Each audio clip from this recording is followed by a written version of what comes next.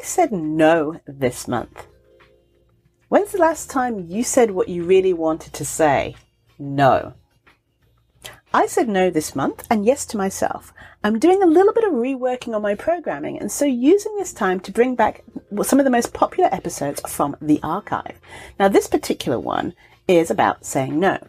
You might need to say no to a request for your time, to borrow your work, to borrow your materials, or even just wanting someone invading your personal or office space with a in-person meeting. Here's the thing. No is a complete sentence.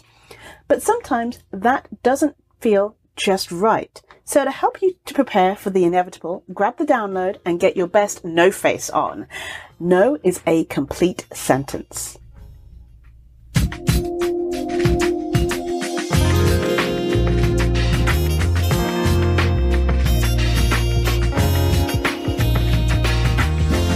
Hello and welcome to The Traveling Introvert. Today I want to talk about, and I've talked about this before, but saying no and how to do it the right way.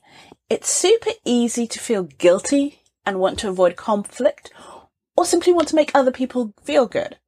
However, if you don't say no, it can consume your whole life on how other people react, and you might get stressed because of other people's happiness. Your happiness is kind of more important. So in fact, saying no more often is crucial to accomplishing your goals and aspirations. And actually, it's something that I've struggled with the past couple of weeks, where I wanted to say no and I wanted to set boundaries and found it incredibly hard. And so this has been helpful to me. No is not always a negative. Behind every no, there's also a yes.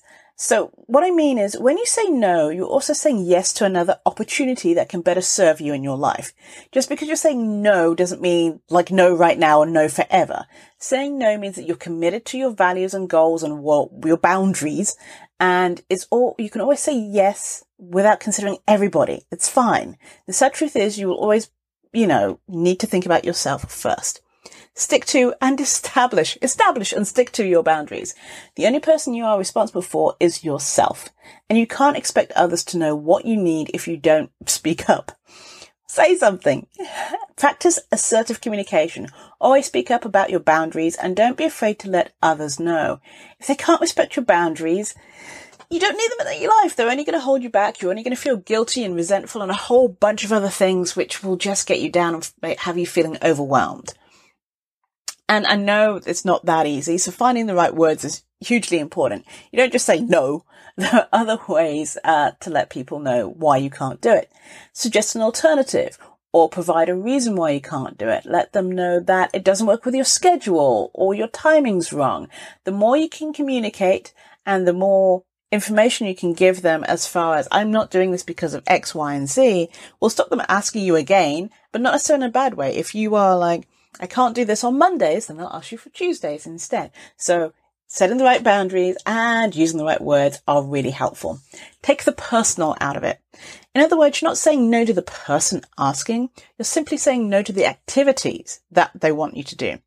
Often people don't say no because they're afraid to offend the person.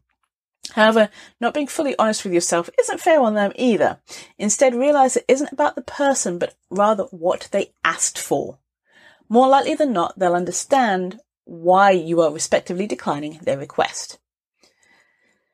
If you're always saying yes to people and activities that you don't enjoy, then you're not really being you. You're not really living your life. You're living the life you think other people expect from you. And is that really what you want to do?